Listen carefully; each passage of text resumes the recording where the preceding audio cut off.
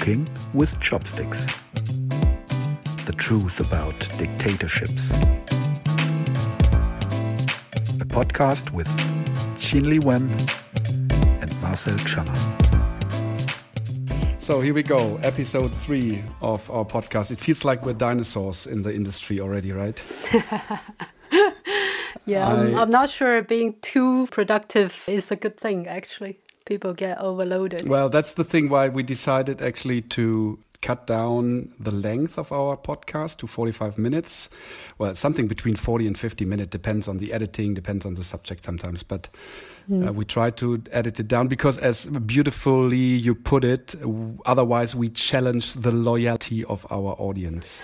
And yes, we don't want to challenge them too much, right? No. In the very fast times we're living in, it's a good idea to cut it down. Anyway, today's subject is actually, we agreed on that it's time to talk about the narrative that has been going around and spread to the world by authoritarian systems, that their political system is much more efficient, especially now in times of crisis. They want to make us believe that autocracies have the better means to fight crisis. And before we turn to China, because China is the country where what we mostly actually relate to dictatorships today, because China is such an important and strong player in the world right now.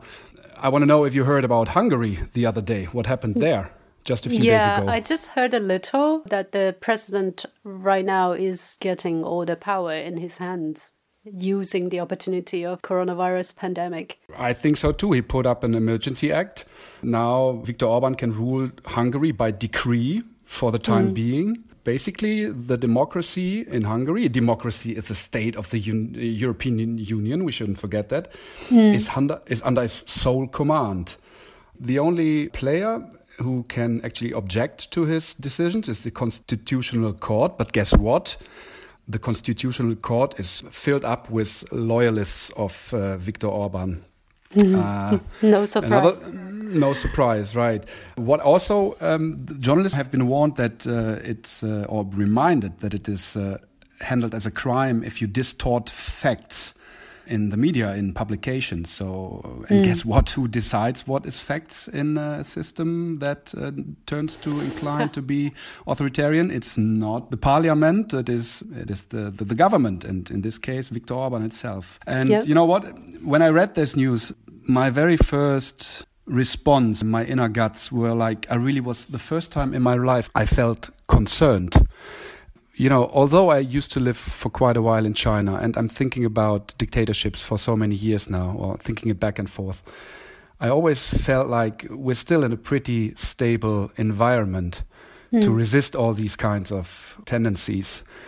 But now I really feel like concerned because it's much closer than we ever expected. Yeah. Do you remember the movie The Wave, directed by Dennis Gansel, German director? I interviewed him and he showed it in Beijing. Oh. And then he told me that his mother was a psychiatrist. And he basically come up with this story by himself and wrote a script and directed this film that tells about how a city in a democratic society can fall into chaos and go into dictatorship in 5 days' time, which actually is completely possible. The movie was shown in Beijing or in China? Yeah, at that time. It was good old times.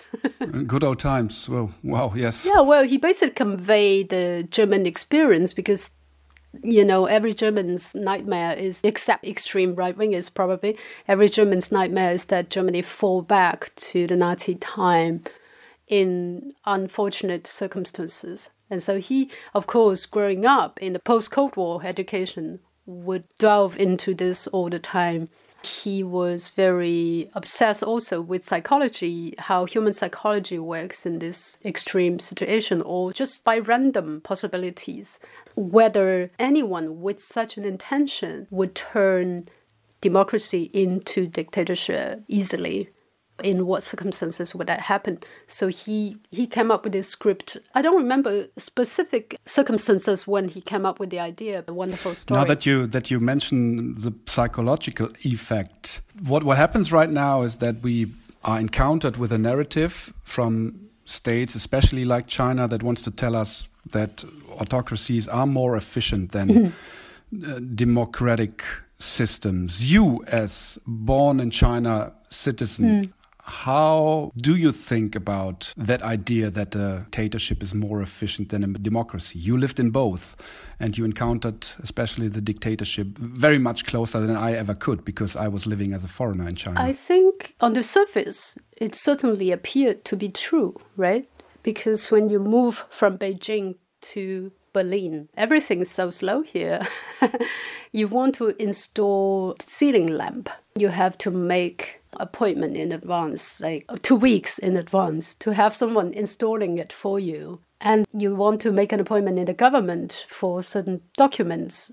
You have to wait for a month or 3 months even for important documents like passport or whatever it is. In Beijing, you can just go there. Sometimes you get, for example, the special pass to Hong Kong and Taiwan. You get it in a week. You get the appointment by just queuing up there. You don't even need an appointment. You have China building a bridge in the city in Beijing overnight. And here we have Berlin New Airport still lying there as an expensive rubbish for how long now? I don't even know. I forgot. I lost track of years. Nearly 10 years, I think. Yeah. On the surface, of course, there are quite some of these differences. And there are some truth in it. But deep down, if you see the efficiency, it's somehow the efficiency gets stuck somewhere. For example, the political reform. We've been talking about political reform in China forever. Ever since I was a child. In the 1980s, people were talking about political reform, making it more democratic. That was the talk at that time. Yet, when you look closer, you find out that actually still it is rather old-fashioned and going backwards in the past 10 years even. Corruption appear in different ways. The social mobility, which means people from lower social class rising to the middle class or top of the social class, is becoming stagnant. So people from countryside, for example, in Peking University used to have a high percentage of students from the countryside, the poor villages, probably 10 to 20% 20 years ago. Now you can see maybe just a few or maybe none. This is one thing. And also decision-making process has become much more top-down than bottom-up. There are other inefficiencies, for example, quality of food safety, product safety. All these things, you don't see much progress. Every year you hear these scandals about this and that food on large scale. Ever since 2008, when we had this poison melamine milk powder, putting plastic into milk to feed babies. Ever since then, food issue has never really improved much. This is a very good example, actually. The reform of the SOEs, the milk scandal, the melamine scandal, was also related to. In the focus was a state-owned company back then. And if you see the processes going on in the reforms in the SOE, state-owned enterprises, if you see the behemoth state-owned enterprises, you see how big their impact is on policy making, on decision taking in China. Generally, I mean, authoritarian system depends on a lot of interest groups. How that works, this kind of structure, is a bit similar to democratic systems, I think, because in a democratic system, interests are represented by different parties. The same happens in an authoritarian system, but there's only just one party, so all the interests gather in this single party. And before there comes a decision up, there is struggling. So they're fighting for their interests, and that slows down the process of reforming immensely. And if you see what happens with as you said, we're talking about reform like for decades in China, reforms on the SOEs. And when you hear people from the industries still complaining about the inefficiency of these SOEs, about their bad crisis management, about their monopolies they built up. And you see that the state is actually very helpless to fight that.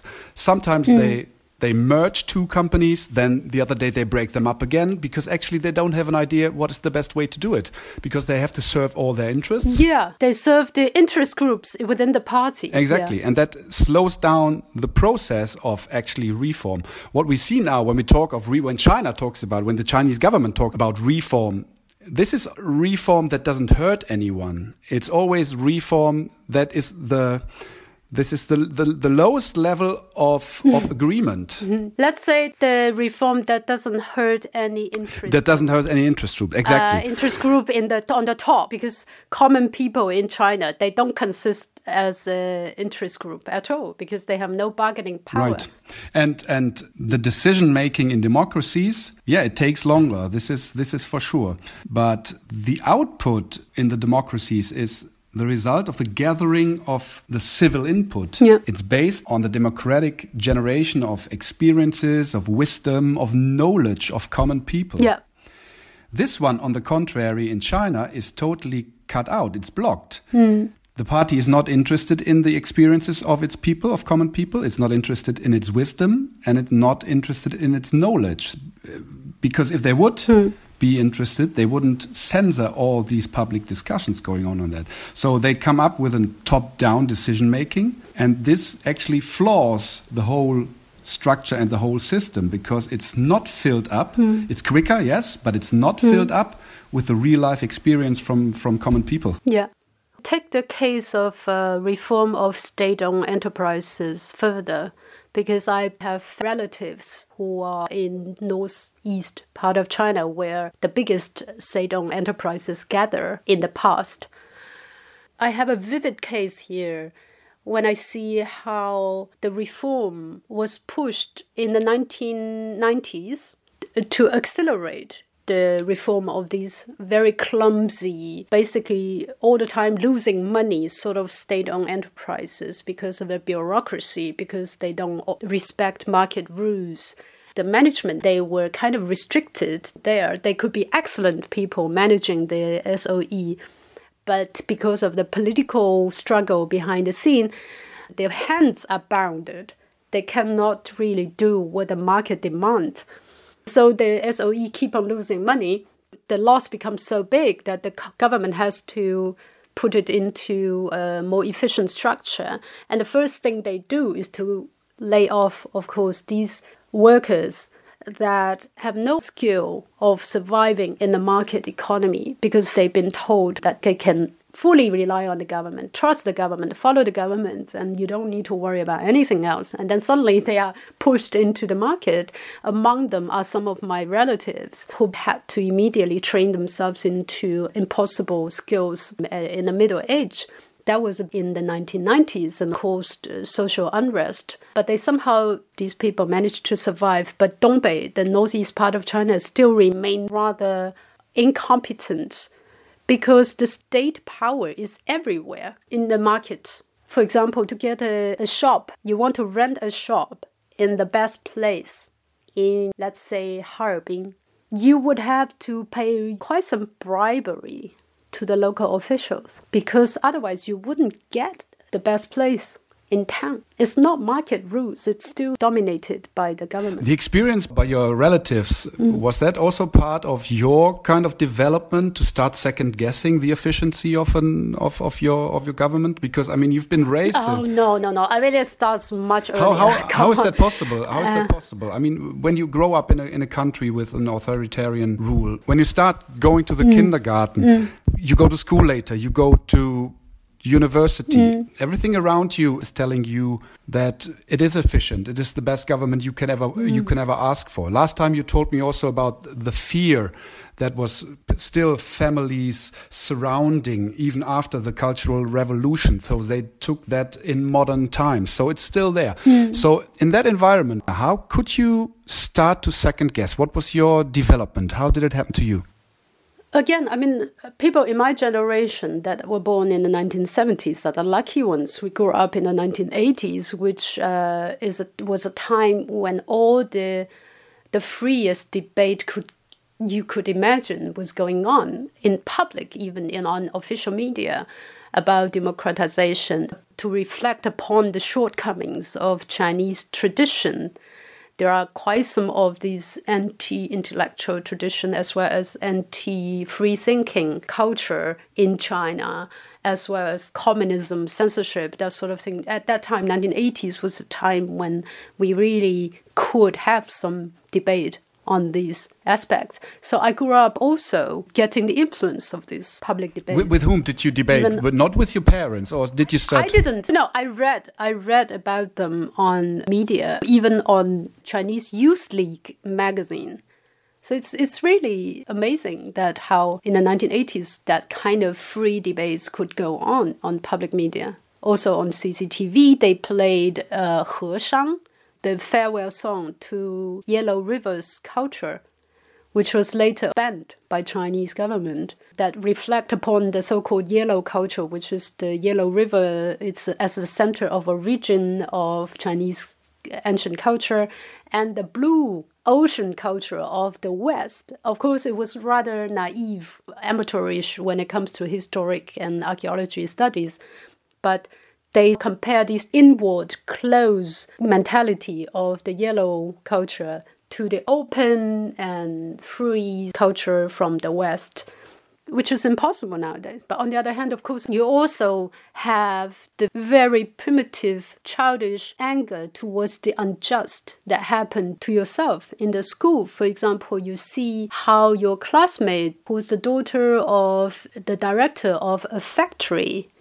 I studied in a factory school, which is, at that time's communist style. One factory would have 10,000 workers and their family, and everybody stay in this compound with schools and hospital of its own.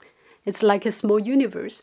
And there you can perfectly see the remnant of the communism structure when you see that the management of these state-owned enterprises, they have more money, better clothes to wear, more fashionable, and they could fly. At that time, it's quite some privilege. Not only that, your classmate of this factory management have better material gains, but also they gain more favor from the teachers, because the teacher always want to cozy up to the management, praising their children and giving them green light for other things to do. I mean, although I have to say those were rare moments, generally speaking, there was still certain equality there among other people. But the people on the top, they are really like kings. Then I later read Masha Gessen, the Russian journalist, criticizing Putin all the time, and later went into exile in New York City.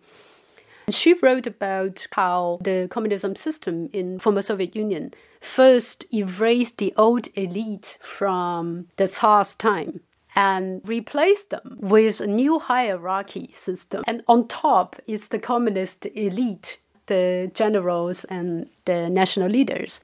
Below that are the technocrats, like these scientists who work for the nuclear technology development. And bureaucrats, for example. And bureaucrats. And then it is the worker. And then the peasants. A worker above peasants. This is strictly to the ideology of Marxism at that time, because workers are the more progressive class than the backwards thinking peasants. On the bottom are these anti-revolutionaries, mostly intellectuals and their families. And that was still a bit like that case in early 1980s, but it was already changed in 1980s. The whole system was stirred up. Staying on the top are still the political elite, but underneath the rising class of businessmen and also teachers in the university and in the schools who are moving back to the center of the society because education was recognized to be important. You see that the rising class in important force, which is the businessmen, they have to still cozy up to the power on the top. Otherwise, they would never get any business. And they are always in a dangerous position. Whenever the government, local official, for example, if I'm the mayor, and you as a businessman is doing your business so well that you are gaining a lot of profit, you have to pay me tribute, pay me briberies. Otherwise, even if you show that you are not interested in me, I'm not going to let your business go as usual. I'm going to make it difficult for you. And if you dare to defy me, I can just kill you.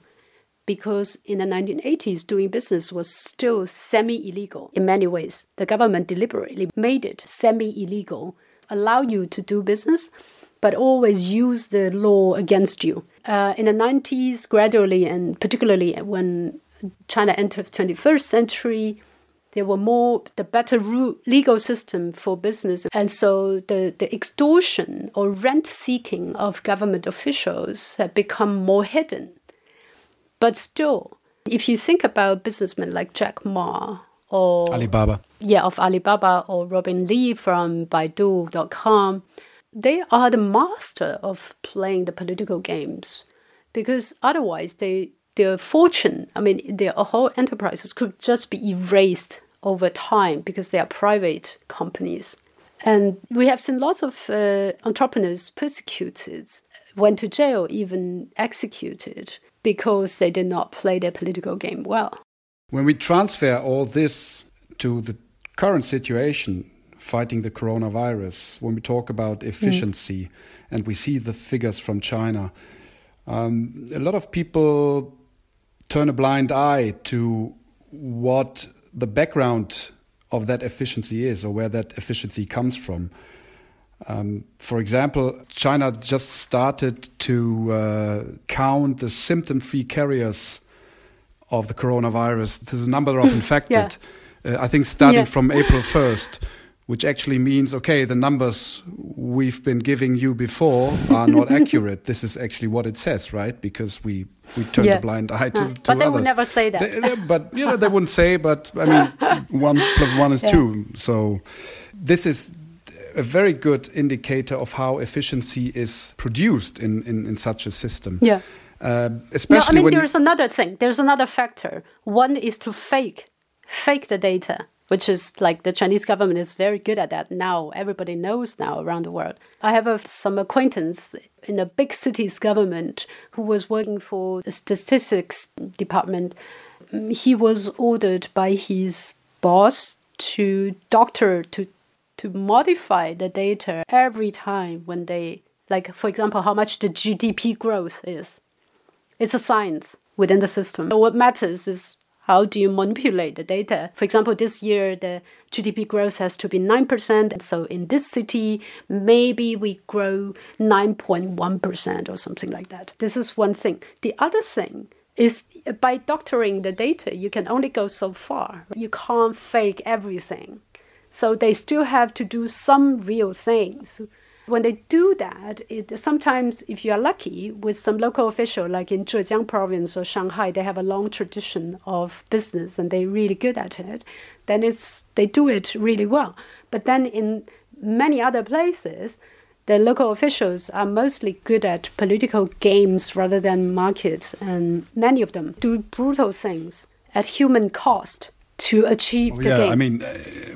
We saw that now in the crisis. Exactly. If efficiency now reflected on the corona handling, if efficiency means that we lock up people in their apartment by welding their doors or blocking their doors of their apartments or their compound to make the statistics efficient, or to hinder the virus from a further outbreak, if this is what efficiency means, I would rather guess that most of the people in the democratic countries and even in China could really omit this kind of efficiency. They definitely prefer transparency and information system that supplies you enough information about precautionedness, about the situation in the country, and about the general atmosphere and everything. But if all this is hidden and efficiency comes by this, as you say, these brutal human costs, it's not an efficiency we really want to swap with our democratic efficiency, even if it's much slower than that. Exactly. Think about that as a journalist or someone who worked in the media for 2 decades now.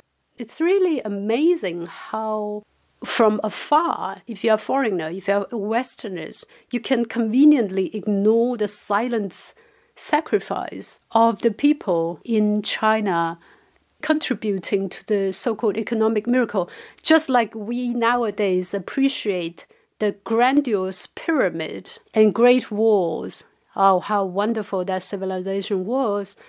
And ignore the lives sacrificed by the slaves in many ways. I mean, I know it's a bit extreme, but sometimes it's not really guaranteed. Maybe there are. For example, in China, if you were me, working for 2 decades in the news media, you would suffer immense trauma. Really. Many of my colleagues, they have this political depression for decades without knowing, because you don't even have the vocabulary to describe this sort of political depression, repeatedly seeing human lives being trampled and families being broken up, or people who seek justice being dismissed like rubbish or persecuted, losing their voices repeatedly for decades.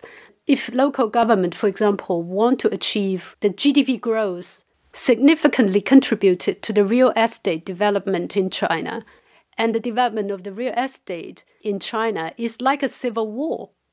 If you measure how much conflict, protest, riots, legal suits, even killing, murder has been committed in China in the past decades. Yeah, there you go. I mean, the efficiency or the miracle of when you see the mere economic growth of China within the last decades, it appears to be a miracle. And but the price or the efficiency that has promoted this kind of growth, if you translate that into the human suffering, when you see how people are treated in Wuhan, how they are locked up not to get on the street, this is the kind of efficiency. Now you can say, well, now come on, it's a virus and it's different. And if you want to say so, right, you can find arguments to say, no, this is a very special situation. I think it's a very good example that represents the general handling. If you get into the way of this kind of efficiency production, you're going to be put apart. Well, bad luck for you. This is how efficiency is produced in authoritarian systems, right? If we go into concrete instead of abstract analysis, I want to have 2 cases compared in China and in Germany in the middle of the plague. One is a Hubei person, the epicenter in China, and went to other city. You would have a tough time to find a hotel to live in China. Because first of all, government does not guarantee your legal right to live anywhere. People can just reject you. And in the beginning, nobody is responsible for you. That resulted in many Hubeinese middle class being kicked out one after another. Like there was this Hubei family with kids in Hainan province being kicked out 5 times in a day by different hotels simply because they come from Hubei. And you can say, okay, this is business behavior because the hotel are scared.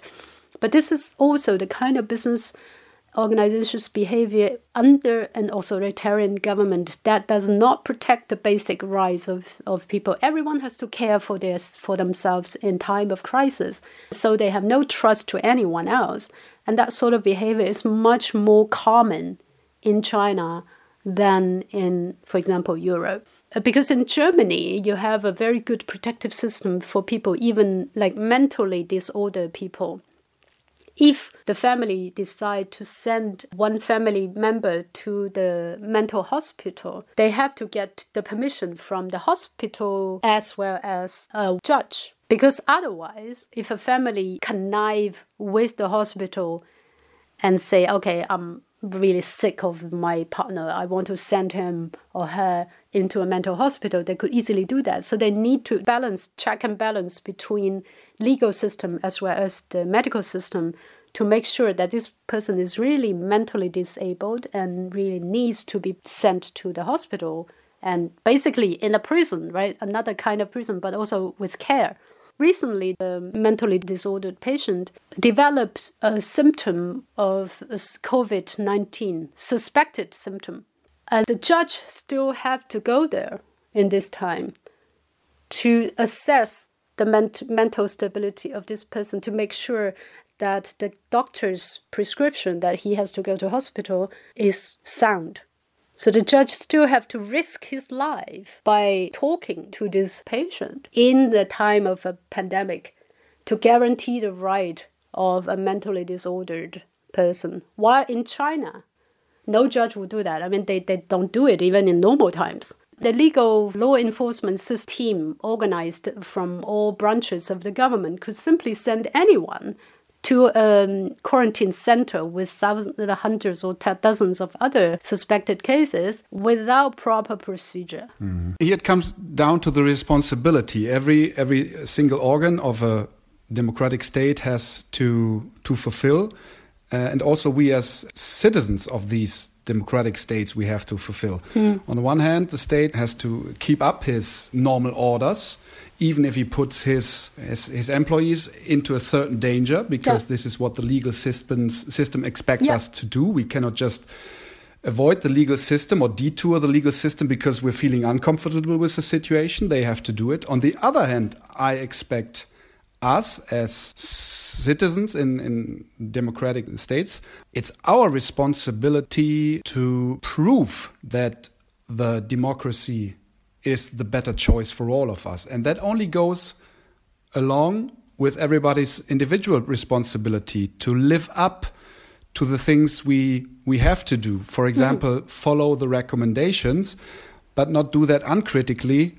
but still follow the recommendations to not put others into danger, right? So this is now our responsibility. We are part of the process if we go to a deeper lockdown or not. If we prove that we are capable and grown up enough to go with the recommendations, no one needs to lock us down or the country down for another 2 months. We could find ways to get out of that if we are responsible. This is what we have to do now as citizens. I'm not sure if people really are, if everybody is already willing or aware of that. I really hope that. I see that a majority is. But it's the first time for a lot of people that this kind of, democracy is at stake. Actually, right? They're going very deep into our constitution now. Article 8, freedom of assembly. Suddenly, the state says, no, you don't have freedom of assembly anymore. So we are in a situation where we are really on a fine line between our rights and the necessities to fight a crisis and not to give away too much of our civil rights we've been fighting for so long. I think sometimes people would have this linear thinking. Linear thinking means if A happened, then A times A must happen. It's not necessarily the case, particularly in a system when you can bargain. I think I boil democracy down to bargaining process and possibilities. So different groups in the society, even common people, can form their own bargaining groups and then bargain between each other. The government has to allow all these sort of interest group, including common people, to have their voice heard or have their representative in the government. And then, I can argue, for example, I am a small village and I don't need to quarantine so many people, like let them stay at home, they can still go on as regular because we only have 500 people in the village. And then compared to a city like Berlin, 3.5 million, it's a different story.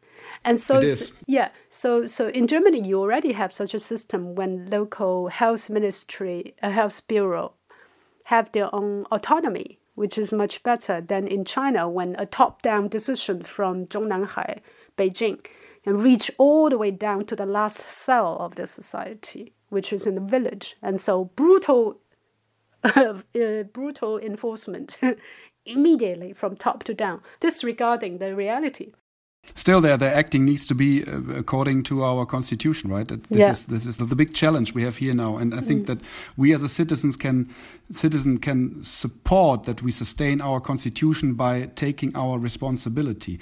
Yeah.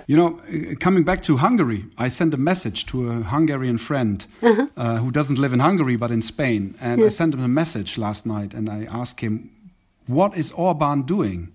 And his answer was, "I don't know what."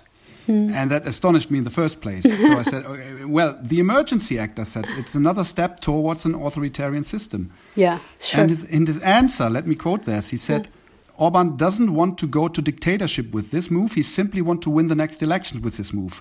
If we like it or not, with this act, he's going in this direction. Even his opponents agree with this move.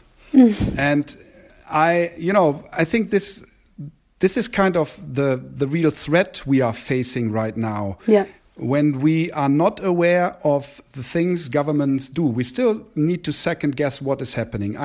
From my point of view, the German government, at least right now, does a proper job in balancing it out. But we really have to second guess how far can we go with the lockdown, because we are really scratching on our constitution, and we really have to take care that we keep that always in mind. Because what happens now is we are creating a precedent, right? Now it's the first time that we could, forbid this kind of freedom of assembly. It worked one time. So next time someone decides, we can do it again. Yeah. And, so very slowly, step by step, some of our civil rights we've been fighting for so long have just been taken or could be taken away from us. I'm not saying it happens right now in Germany, but... Yeah. But it could be abused. We are, of course. And I mean, we're walking very slowly into that direction. So I hope that this crisis now also raises the awareness of people. And I think it happens. It happens also in the media, that second guessing is very strong right now of what's happening.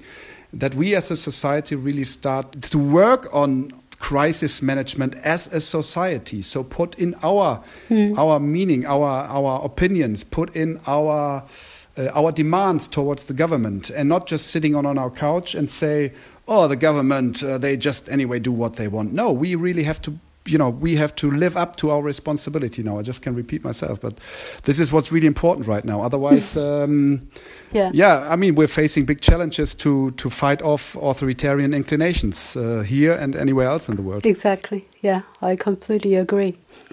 I don't want to repeat China experience here. On my side, of course, this careful balance is a new thing for people I observe in Europe. Probably ever since the end of Second World War, we haven't seen such a thing. So, of course, we are short of experience here. People are doing well by really keeping their alertness against any possible abuse of government power in a time of pandemic. On the other hand, because of this, I have a full trust on the European democracies, particularly the people here, that gradually, as the pandemic develops and we get to know more about how the virus behaves, how human behaves in time of crisis like this, which is like once in 100 years, we probably will get a sense in a few months, probably just in June or July. I think we will already know much better what is allowed, what should be done, and what is completely, absolutely not possible, not acceptable from the government. In this stage, it's good to keep alert. And then on the other hand, I think the collecting scientific knowledge and social behavior observation is very important for the next stage of democratic negotiation.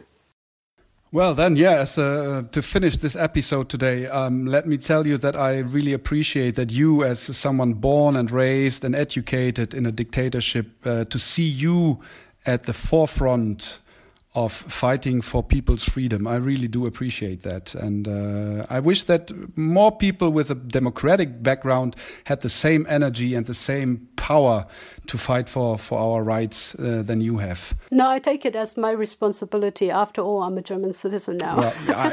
Anyway, but to change your mindset and to raise your voice is a very, very valuable and priceless impact you make on the society. So I see it as my pleasure. Okay, Thank you. That's good. Yeah. Okay, then it was fun again, and we keep going to become the dinosaurs in the industry. Okay. Okay. See you next week, Liwen. Bye bye. Yeah. See you next week. Bye.